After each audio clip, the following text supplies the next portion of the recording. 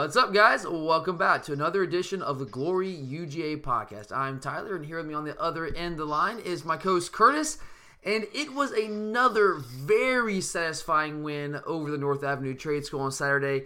I know all you guys out there had to enjoy that, and I know that I have been open about not seeing the value in playing them anymore, now that we are finally in the process of maximizing our potential as a program. But man, Kurt, does it not feel good to beat them down and put them in their place? It really does, and I think the biggest and nicest part was leaving no doubt. Yeah, I mean, from like the get-go too. That was the thing. Is like there was no doubt from like snap one. Like it was just over essentially from the very beginning there. And while I will still maintain, like, I don't see there being a ton of value in us continuing to play them. I know that's not going to change. It's not going to change. But I still don't see the value in it. But I will say, beating them like that, that never does get old. And kind of just putting them in their place and showing them who they really are. And just reminding them of that. So that was awesome to see, of course. And I have to own up. We talked about this on the preview show. I have to own up about being far too nervous about this game, clearly. Because on the preview show, I did list all the reasons why, despite our overwhelming talent edge, which I knew we had going in, clearly, but I listed all the reasons why I was still nervous about this game. I was nervous about our tackling in space. We've had some issues with that recently. Our recent red zone issues, which have been well chronicled. Just the offensive inefficiency issues at times down there in the red zone. And the fact that a lot of our key players on defense would be playing the tech triple option, at least, for the first real time. Now, you can prep for it in practice, but it's not the real thing. So for those reasons, I was at least...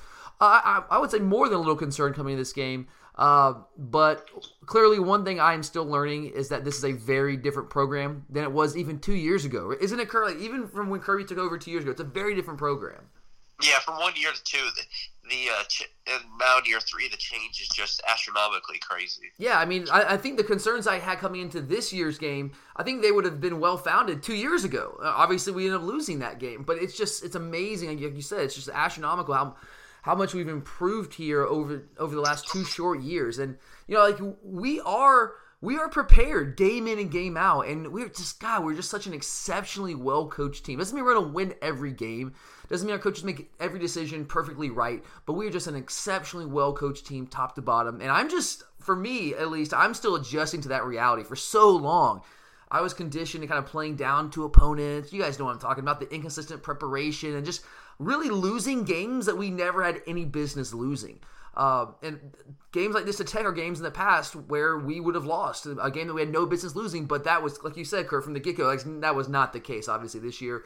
And that's just something that I'll be honest, I'm still getting used to and kind of working through, but man, just a completely different program than even just 2 short years ago. So we will recap our takeaways from the Tech game here momentarily, go take you guys through everything that happened. But first, I do just want to quickly remind everyone out there that if you want access to all of our premium content, get all of our shows, get our SEC Championship preview show, our mailbag show leading in the SEC Championship game this week, you can subscribe to all that premium content on Podbean. You can just go to our Twitter feed and click on the profile link there. That's at Glory_UGA. It'll take you straight to our Podbean page. You click the little yellow Buy Now button.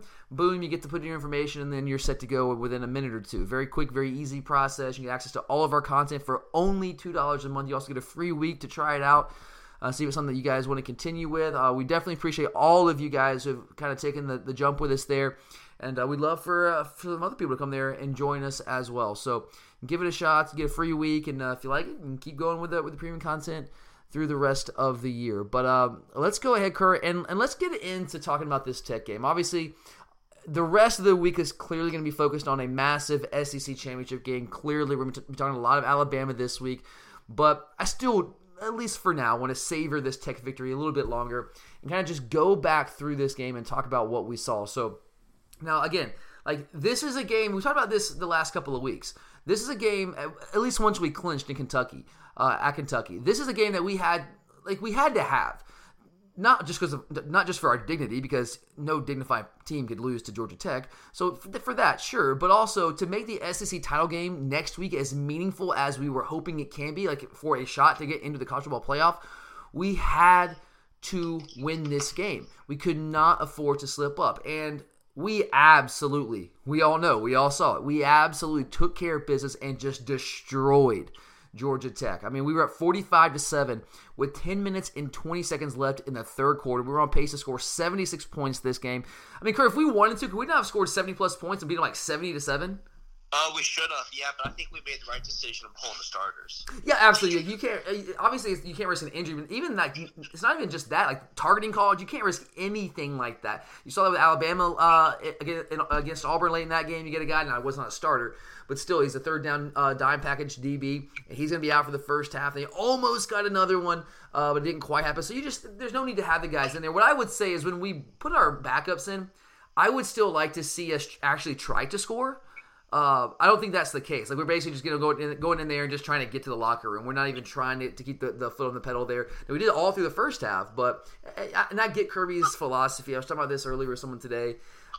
He clearly he's of the mind that it's not really a beauty contest because if we win the SEC championship game, we're going to the playoffs no matter what. So, hey, you know what? Let's just win the game convincingly and get in the locker room, go prepare for Bama, and let's go play. But, I mean, we just flat out destroyed them. I mean, this game could have been, we could have beat them by 70 points, really, I think, if we wanted to. I mean, we held Tech to their lowest rushing total of the year for the second year in a row. And this year, we even outdid ourselves from last year. We held a team that averages 334 yards a game on the ground.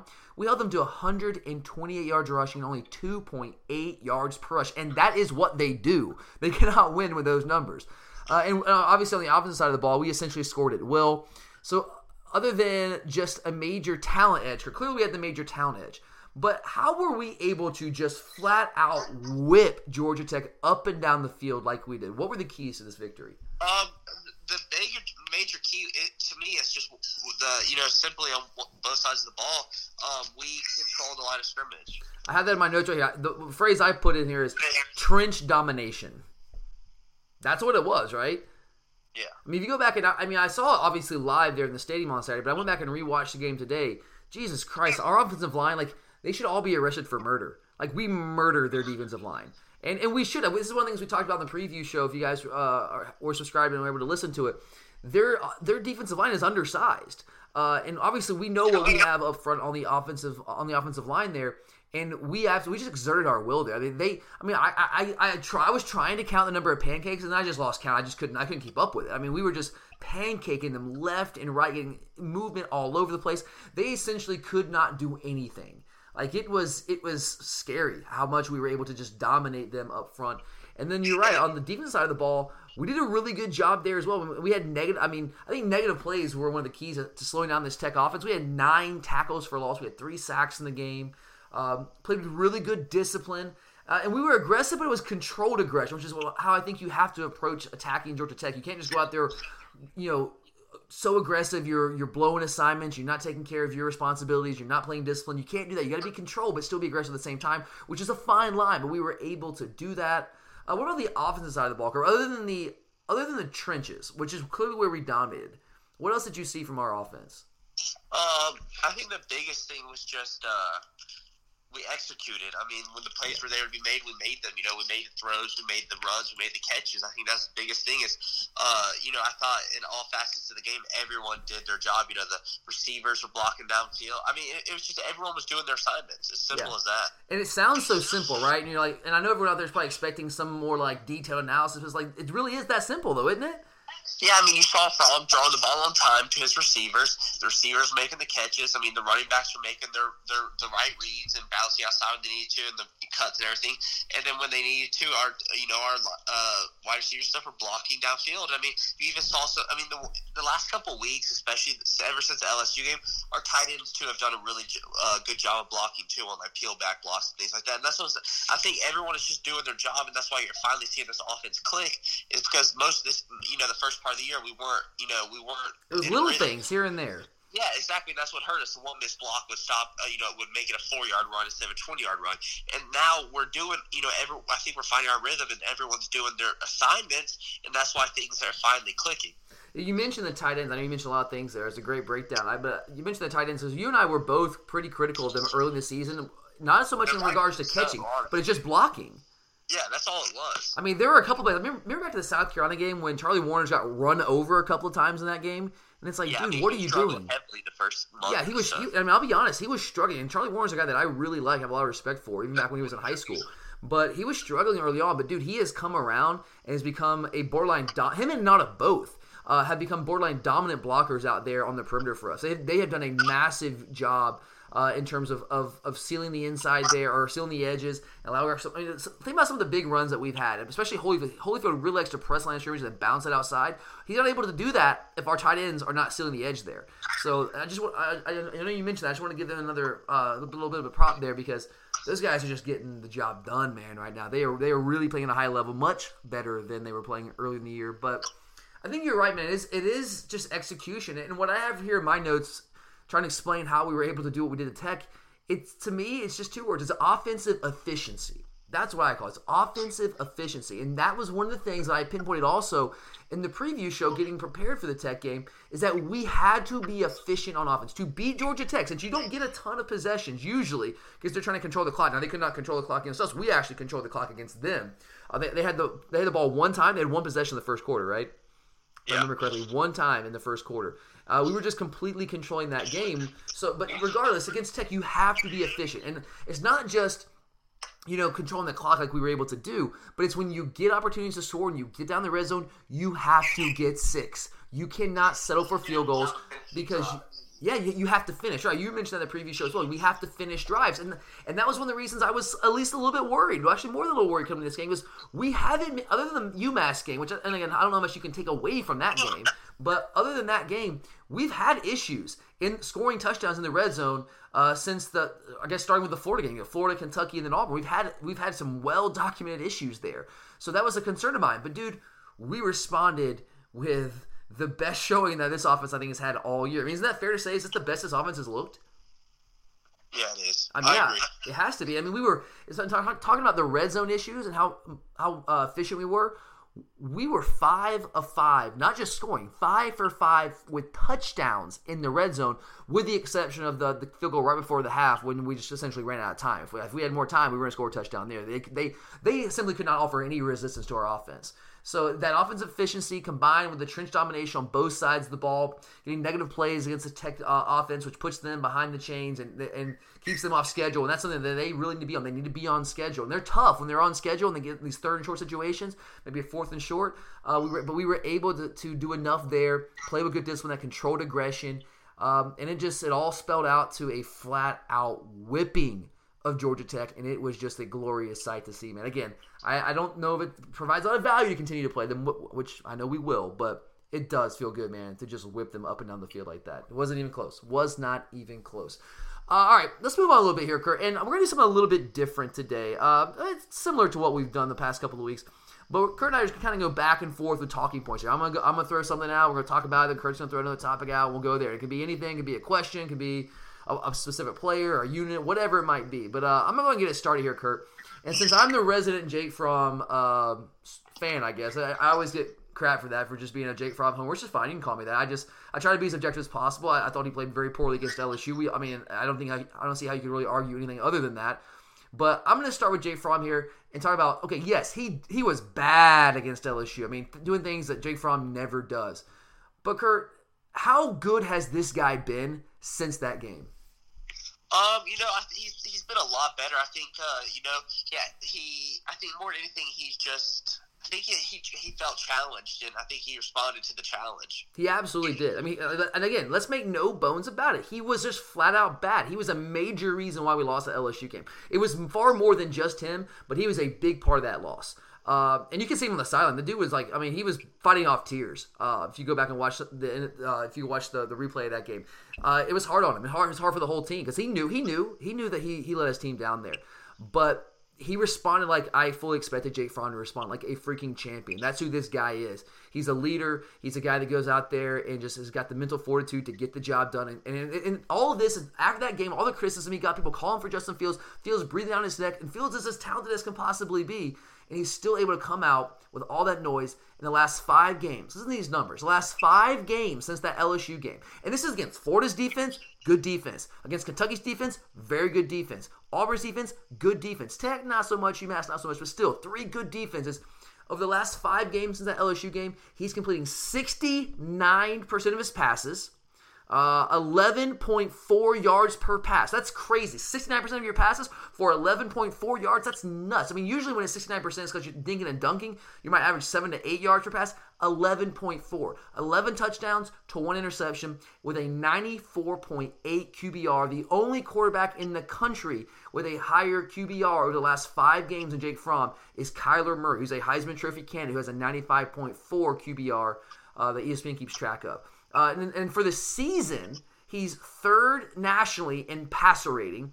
He's 4th in yards per pass and 8th nationally in completion percentage. This guy has been off the charts in his sophomore year. He's had one really bad game. But other than that, especially the last 5 games, he's responded like a beast, like a boss, and he is playing lights out right now. How does the way he's playing, does that give you any confidence leading into this Alabama game? It does, but I think the biggest thing that has given me more confidence ever since the LSU game is his pocket presence. I feel like he's getting rid of the ball quicker, making his reads faster. Because before I thought he was a little gun shy. It almost seemed like now. In the South Carolina game, there were a couple instances of that for sure. Yeah, I think you're right. I feel like right now he's playing a lot more loose and a lot more confident, and you can see it out there. The offense just looks better. I mean, just Saturday he had those 2 great touch throws, the one to Terry and that touchdown pass to Holloman. I mean, unbelievable. Great throws. I mean, and Jordan Rodgers in the telecast said it right. On both those plays, those guys were covered. They were not really open, but his ability to be accurate with touch on the ball, that's almost uncanny.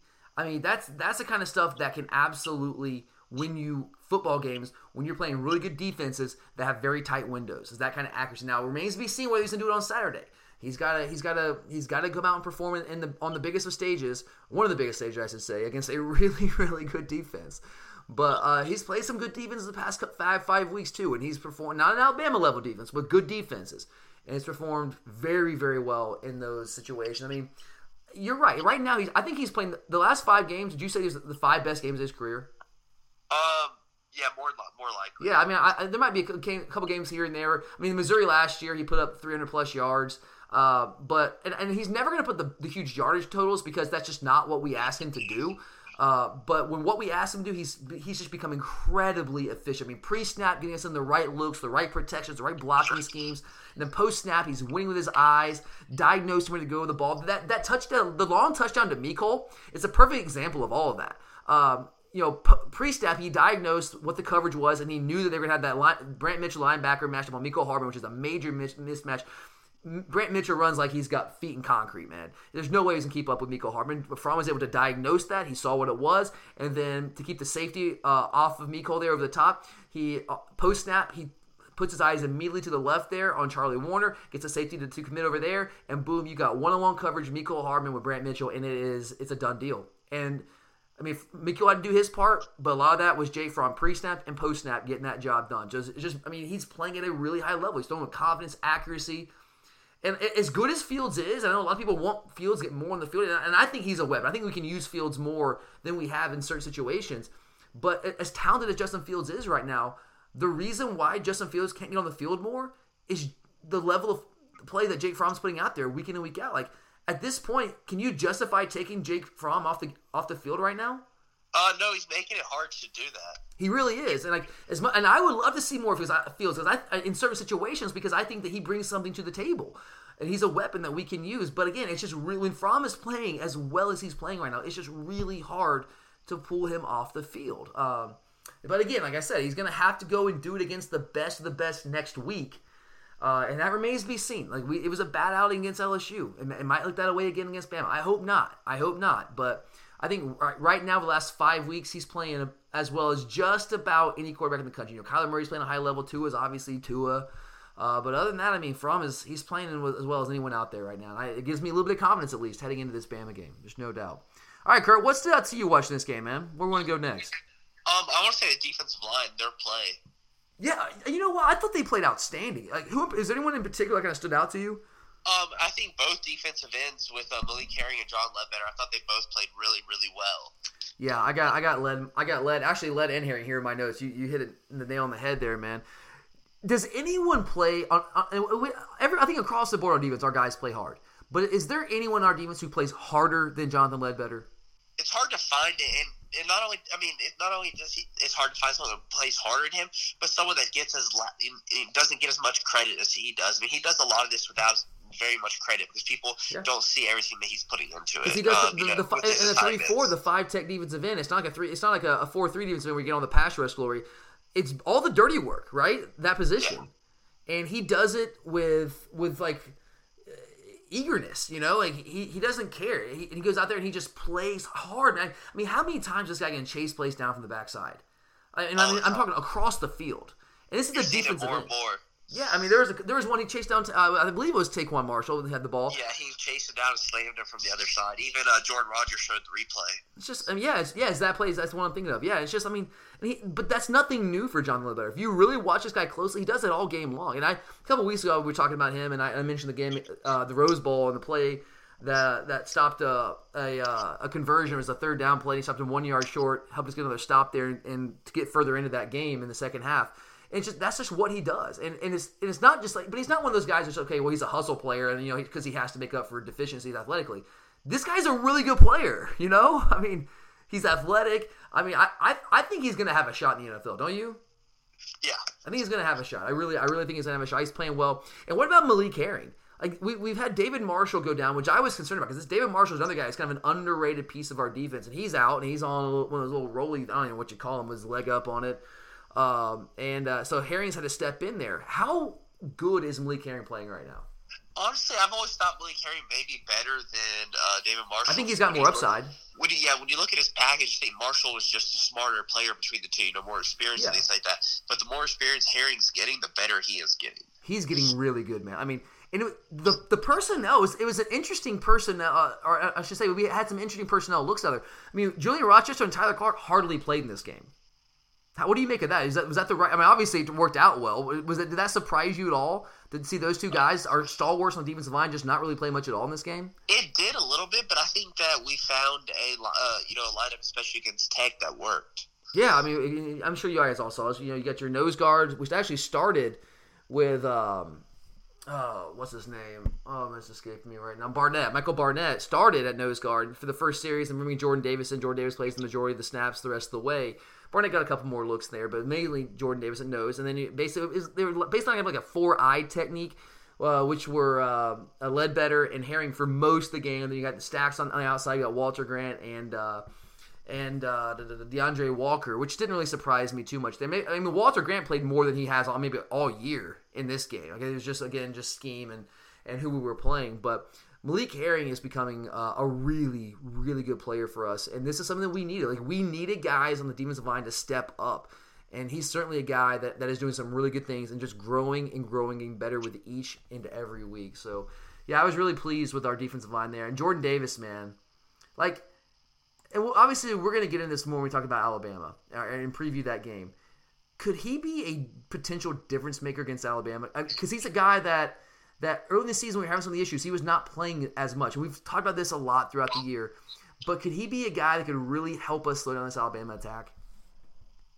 He could. I mean, he's just been a difference maker since he started playing. It's just we didn't have a guy like that. We talked about that a lot this year. We haven't had a guy like that. And he's another guy like Herring. It's hard to say, but it's true. He gets better every week, and he's already playing at a high level for a guy who really didn't play much at all until about halfway through the season. I mean, I remember seeing him for the first time in true meaningful downs against Tennessee. Got a couple of maybe 6 or 7 snaps in that game, but he's just played more and more and more. To now, it's like we haven't a tough time getting a guy off the field. Like, he's just playing really, really well. So good call there on the defensive line. There's a couple of other things. I want to talk. We mentioned the offensive line, how the offensive line is performing as a whole. Talk to me about Trey Hill. What do you see in this guy? Just an absolute baller. Has there been any drop off at all at that position with all the injuries we've had?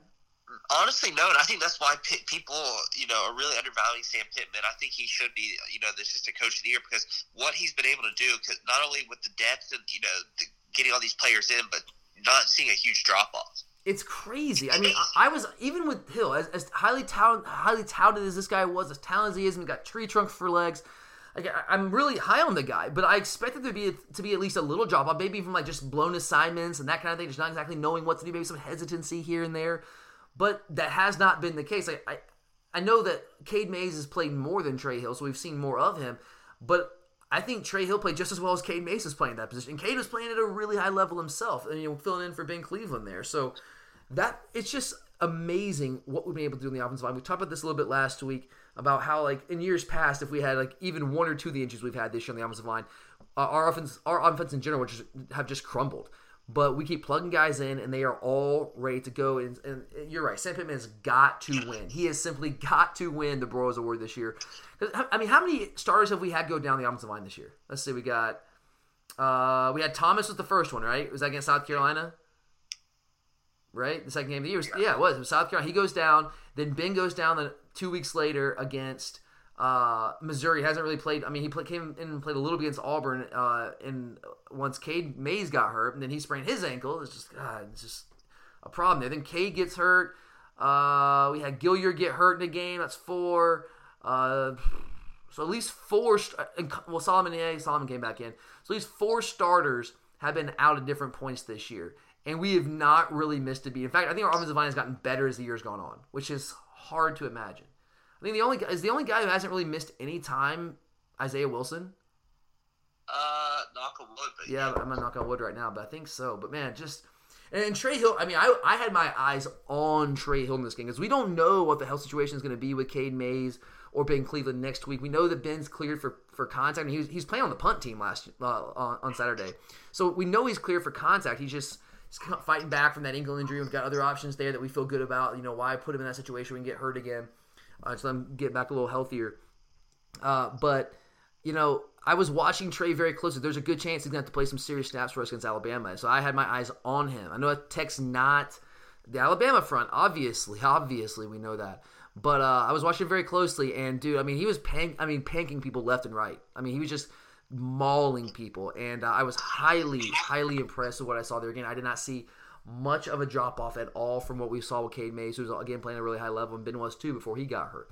All right, Kurt, let's assume that all 3 guys are healthy and ready to go on Saturday against Alabama. Trey Hill, Cade Mays, Ben Cleveland at that right guard spot. Who starts?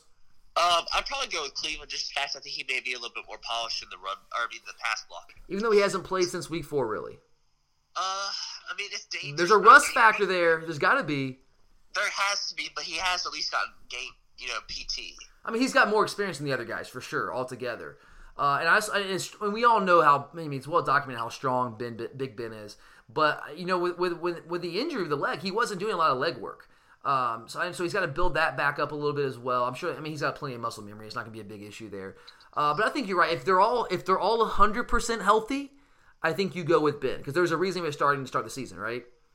Yeah. Because he was the better option. I mean, those other guys have grown some. We'll see. But I think if all things being equal, if they're all 100% healthy, you go with Ben. But we don't know the relative health of all those guys. We don't know exactly where they are. We know that Trey Hill is 100% healthy. The other 2, we don't know. We'll see. I think we feel pretty good about getting Cade in there. Or get him back. Because Kirby was talking about there's a good chance, or they were hopeful he would get cleared last week. Didn't quite end up happening. So I think he'll probably be good this week if I had to guess. But it'll be interesting to see how that plays out.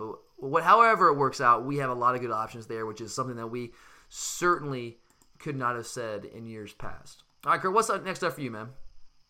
I mean, I think another thing you have to talk about is just the tackling on defense. We're pretty low in the SEC in missed tackles, but I felt like the last couple weeks we haven't tackled well in space, and I thought we did a real good job of tackling in space, which is going to be big against someone like Alabama. So you hope it's something that you can continue to carry on.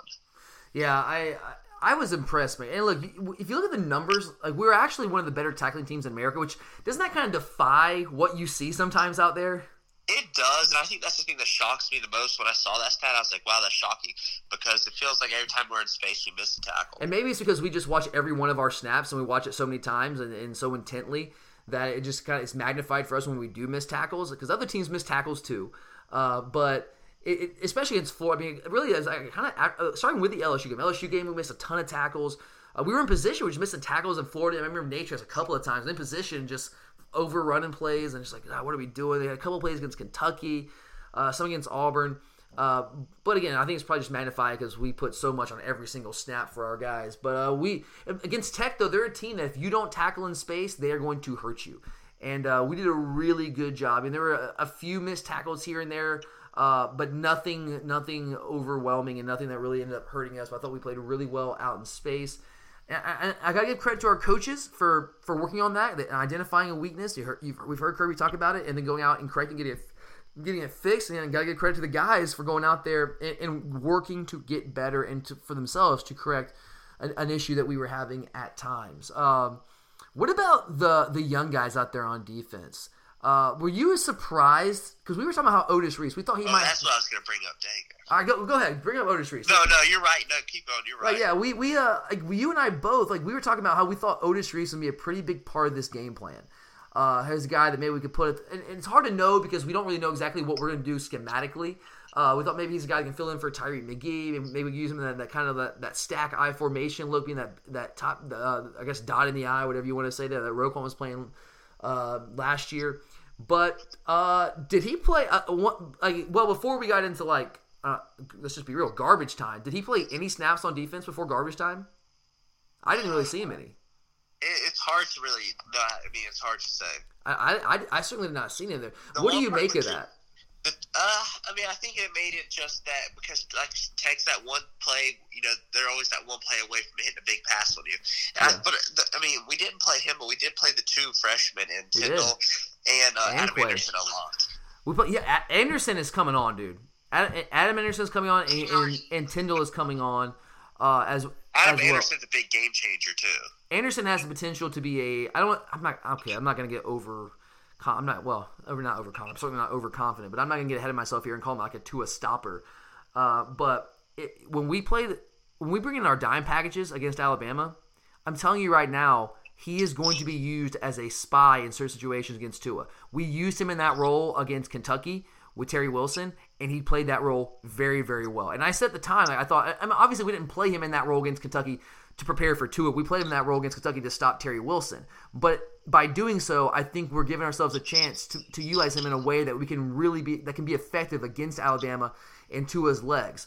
And I really think he's going to be now look, and we don't know because I don't know what's going on behind the scenes. We have no idea what the game plan is going to be. I mean, we can guess and speculate, but if you look at how much more this guy's been playing each and every week, don't you really think he's going to be at least a part of the game plan on Saturday against Alabama?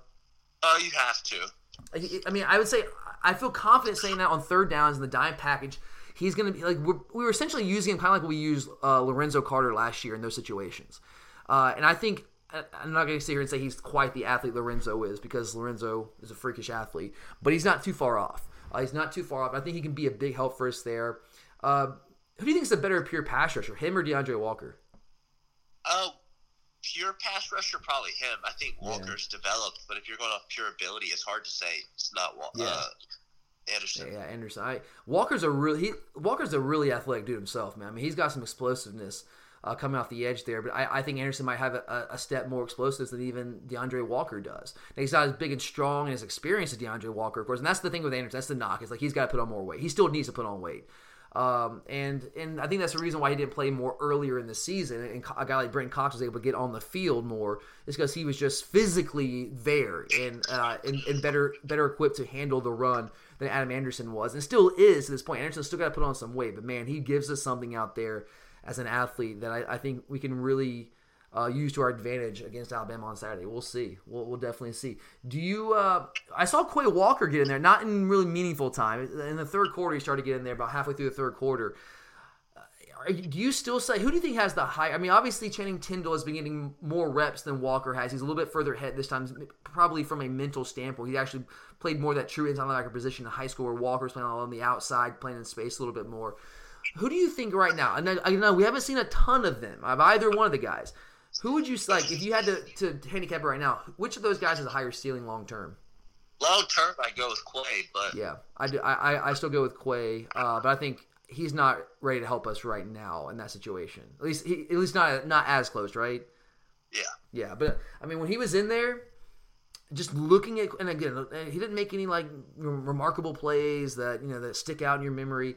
But just watching the guy run around and just move out there on the football field, the talent's just oozing off of him, man. Quay Walker is going to be a big-time inside linebacker for us. He's not there yet. Still got to learn. But I think sooner rather than later, he's going to be a big-time inside linebacker for us, as will Channing Tindall, who certainly obviously has been playing a lot more than Quay Walker has, a little bit ready. I think, in my opinion, a little bit further ahead from a knowledge standpoint of how to, and just kind of an instinctive standpoint on how to play the inside linebacker position. Do you think Tindall's going to have much of a role against Alabama? I wouldn't be shocked, especially on passing downs or things like that, just because it's hard to keep him off the field, his athletic ability. Yeah. It's tough to say, man. Like, I don't know. Like, basically, when we go to our dime package, that's when we bring in Jawaan Taylor as our one remaining inside linebackers. We take the second inside linebacker out to replace with the money position, which is Mark Webb, essentially. So maybe that situation. I mean, because I still don't say we're not going to take Jawaan Taylor off the field on that situation and put in Channing Tindall. Unfortunately, we're not going to right now because Kirby doesn't trust him. I mean, even against Tech, you can see like you'd make him like. There was one play in particular. I don't know. I can't remember the second or third quarter. I was watching it live in the stadium, and he makes a mistake, and Kirby pulls him right off the field and just talks to him on the sideline, gives him a talking to, explains something to him there, and then sends him right back out. So he's still learning, and I just don't know if Kirby trusts him in that situation in that game to put him out there, even though he's more talented clearly than Jawaan Taylor. Jawaan just has to trust the coaches, and Kirby does obviously seem to place a premium on that. But we'll see. I think he's going to be like Anderson's going to have a role. He'll be in there in certain situations, and we'll just kind of see how that rolls, man. All right, what you got next, man? What's up next? I want to bring up Kirby's post-game comments, actually. All right, what you got? Kirby more or less taking a shot, saying, he doesn't like having to prepare for the triple option. If they keep playing like they play, they won't have to worry about it that much longer. What do you make of all that? Pretty much I think he's openly saying he's coming for Paul Johnson's job. I think he is too. Like, because Paul Johnson, I mean, very famously likes to take shots at our program. He already did earlier this week when he was talking about the quarterback competition, trying to bring up a controversy that once again that doesn't even really exist. And he'll not miss any opportunity to talk about how he's won 2 in a row in Athens. Well, previously 2 in a row in Athens, right? Yeah. He'll never miss an opportunity to bring that up. And he's got the kind of passive aggressive, just sort of takes little snarky shots at you. Just kind of guy you want to punch in the face if you saw him in person. You know what I mean? Yeah. And obviously Kirby's too dignified to do that, but you know what Kirby can do? Kirby can get him fired. And if we keep beating them like that, that might happen sooner rather than later. Because there's a lot of Tech folks that I think the rank and file Tech fans are not thrilled with him. He does. This is what Paul Johnson does, though, right? Like he'll have a year like last year. They miss a bowl game, and he'll come back and he'll win some games. And he'll beat Miami. He'll beat the crap out of Virginia Tech and go 7-5 and get to a decent bowl game. And then everyone in Tech land's happy. At least the administration is happy. And then he'll come back next year and he'll go 4-7, or he'll go 4-8 again, or 5-7. Then he'll come back the next year, and he just basically he does just enough every other year or so to keep his job. Because let's be real, they know they're Georgia Tech, and they know like they're not really gonna be able to compete on a national level. That's why they went with the triple option in the first place. And they put themselves in a really bad position, didn't they, by hiring him? But the thing is, like you said, they always extend him. They always extend them, but I think the thing is, once you take that leap and you go with the triple option at Georgia Tech or anywhere, what you're basically doing is you're committing your program and your institution to that triple option. Because if you ever decide to go away from it, you're talking about at least a 3 to 4 year rebuild, right? Yeah. Because everyone you have offensively is built around playing the triple option. You have literally no one. With Georgia Southern trying to go away from it, and look what happened. Yeah, it was a disaster. It was an absolute disaster. You can't do it. Because, I mean, even your offensive linemen, you recruit smaller, quicker offensive linemen to be able to do the cut blocking stuff. Next year, if they fire Paul Johnson and hire like a pro-style guy, they would get absolutely murdered. They might lose 12 games. They might go 0-12 next year if they did that, because their offensive linemen average like 275 pounds. They have no quarterback on the roster that can actually complete a forward pass. I mean, they just don't. So that's the problem that Tech faces. Is they want to get rid of him because he's like the picture of mediocrity. But at least that's better than going 0-12 or 1-11, because that's what's going to happen for a couple of years if and when they get rid of him and they go with someone else that's not a triple option guy. I mean, am I crazy saying that? No, it's not. I mean, like we said, you saw it with Georgia Southern, so imagine on an even bigger scale when you're playing Power 5 all the time. Yeah, and I mean, and I get why they went triple option, because like they know they're not going to be able to compete year in year out recruiting with us. It's not just us. I mean, we still have to. I mean, ourselves, we compete with Alabama and Auburn and Florida and Clemson and whoever the heck else wants to come to Atlanta, because everybody wants to come to Georgia and recruit. And Tech is like at the bottom of even that totem pole within their own state. So they're never going to get those kind of players consistently. They might get like Calvin Johnson here and there, who just for whatever reason wants to go to Tech. But consistently, they're not going to be able to compete, and they know it. So at least the triple option gives them something that's a little bit different.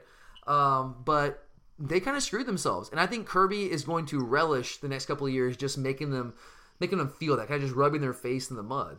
Do you think that's like a goal of his, like to get Paul Johnson fired? Yes, I think he hates having to play that offense. I think he does. Kirby makes it very clear. He does not relish that at all.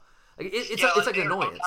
In the broadcast, how some of the people asked him would he ever consider adding another triple option team like Mark Richt used to do to practice for them, and he said no chance. No chance, man. And honestly, any team, like, why would any team ever schedule a triple option offense? Like, why did Alabama schedule a Citadel?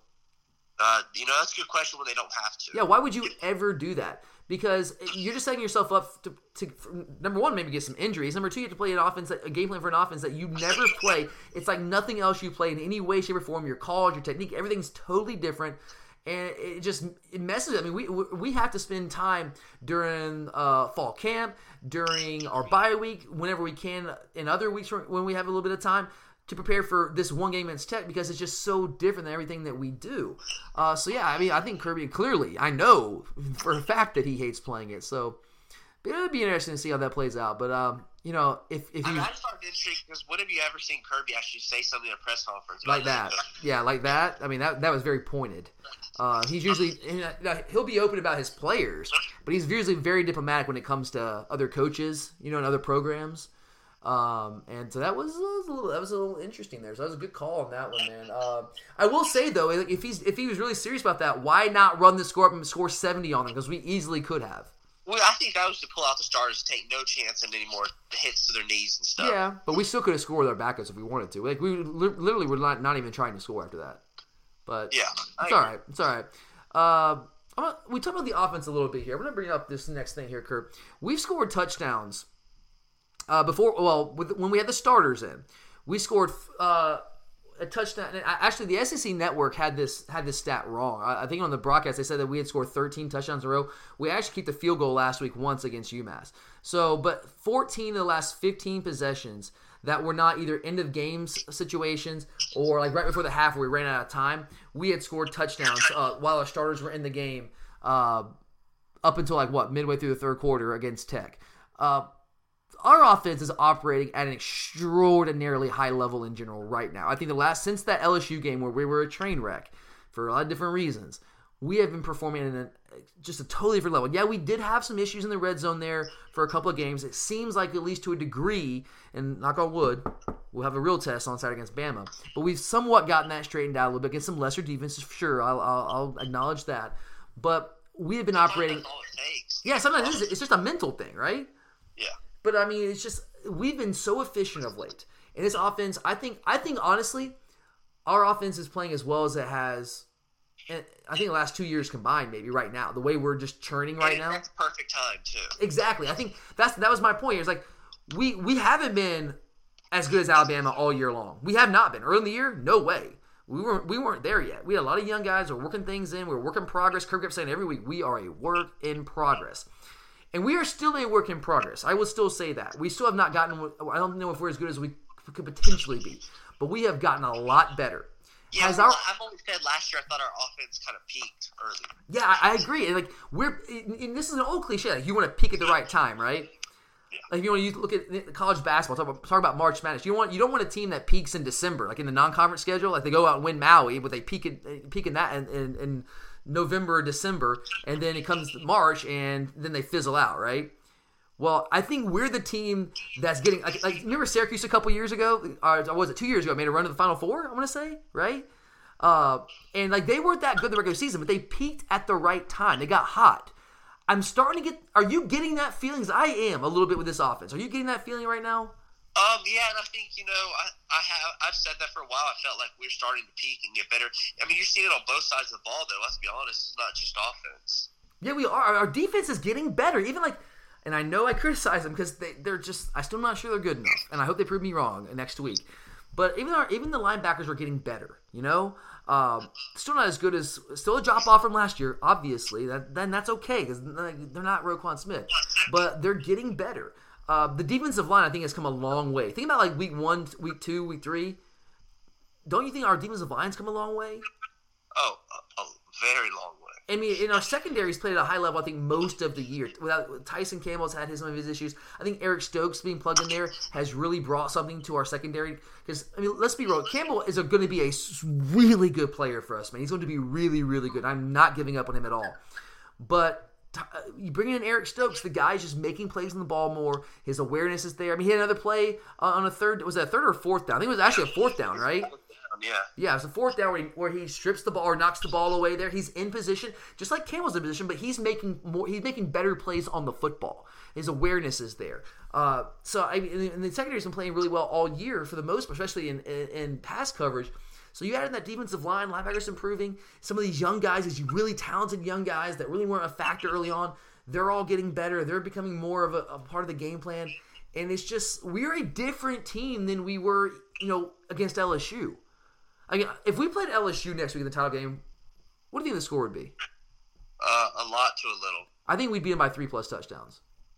I really do. Now, and I know what's that? Similar to Auburn last year. Yeah, I agree. Yeah, I think the Auburn team last year is better than this LSU team.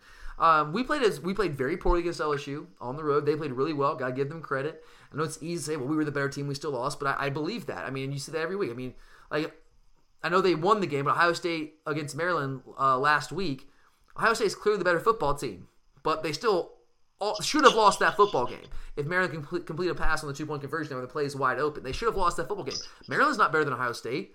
Ohio State just played bad. And it's the same thing for us against LSU.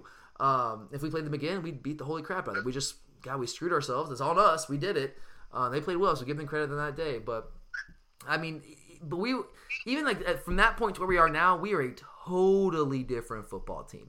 And I know that, and we'll talk about this a lot more throughout the week, obviously, with Alabama. I know the conventional wisdom is that we're just a sacrificial lamb, right? Yeah. I'm not so sure that's the case. I'm not going to sit here and say it's likely that we're going to win. I'm not going to predict it right now. But I honestly, like I talked about how nervous I was coming to this Tech game. I don't feel those same nerves about this game against Alabama. I really don't. And they're really good. My whole attitude is, what do you have to lose? House money, baby. Yeah. It's like, it's liberating, right? To be able to play with that kind of mentality. Yeah, I honestly feel like, people are talking about, we'll talk about it more, like you said, during the week, but people ask me, are you going to be heartbroken if you lose? And my thing is, of course it'll be sad if we lose, but I'm going into this game, not feeling scared for once. I'm not scared. And I, like, when we lose, guys, I don't, I'm sure a lot of you guys are like me. I go into like a catatonic state. Like I can't listen to I can't read sports stuff. I can't listen to sports radio, so I can't watch ESPN. I go into like a media blackout because it just pains me to even hear it. I don't want to hear it all. And so like that's one of the reasons I get so nervous that I just can't take the pain of losing. Like I'm one of those guys, like it feels great to win, but it hurts to lose way more than it feels good to win. I've always been that way. But I still love winning. I just it sucks, man. I hate it. I can't stand it. I'm like a zombie. But so that's one of the reasons I get so nervous about these games. I don't have that feeling against Alabama because like partly because we're supposed to lose, right? Yeah. I mean, we're supposed to lose. If we do, it's we lost. I want to win. It's going to suck if we lose, but hey, the Sugar Bowl is a nice consolation, and this is a transition year anyway, right? It was supposed to be. I think the number I saw recently was like 68% of our team is underclassmen, freshmen and sophomores. Is that right? 68%. Yep. Yeah, 68%, right? Are freshmen and sophomores. So this is clearly a transition year where all these great recruiting classes that Kirby's put together are still young, and they're not the upperclassmen yet. We still have some guys that are talented, but we also they're not quite as talented as the guys that we've got that are the underclassmen. So this is the fact that we're 11-1 right now with a chance to beat Bama or to play Bama at least for a shot in the playoff. Like that's crazy. I mean, this it wasn't really supposed to happen this year like that. I mean, if you really look at it, so, I mean, all the starters we lost, all the stars and leaders we lost. So I mean, we're playing with house money, and if we lose, then we'll go to the Sugar Bowl and be a great time, and then we'll be back next year, the next year, competing for a playoff spot. But I think, and I don't know how the players are feeling, but I know at least from the fan perspective, it feels good, kind of liberating. Can I go in there with house money and just lay it all on the line, and just whatever happens, happens, That's and I think the pressure's on Bama, but we'll see. We'll get to that more later this week. But anything else on the Tech game, Kurt? No, I think we touched on it. I mean, we just really dominated the game. Yeah, simply. Just a beatdown, right? Yeah. Just nothing more to say than that. But all right, guys, really do appreciate you guys taking time to listen to us here on the Glory UJ podcast. Appreciate each and every one of your support. Again, thank you to everyone out there who is already subscribed to our premium content on Podbean. If you haven't given it a shot yet, give it a shot. Give it a free week and just kind of see what we got going on. We'll be talking about the SEC Championship game this week. We'll have our mailbag show, and then we'll also have our SEC Championship game preview show at the end of the week to get you guys ready for a major matchup against the Alabama Crimson Tide. We all know that. We don't have to talk about that, how big that is. We all know how big it is. But anyway, guys, thanks again. For Curtis, I'm Tyler. And as always, go Dogs.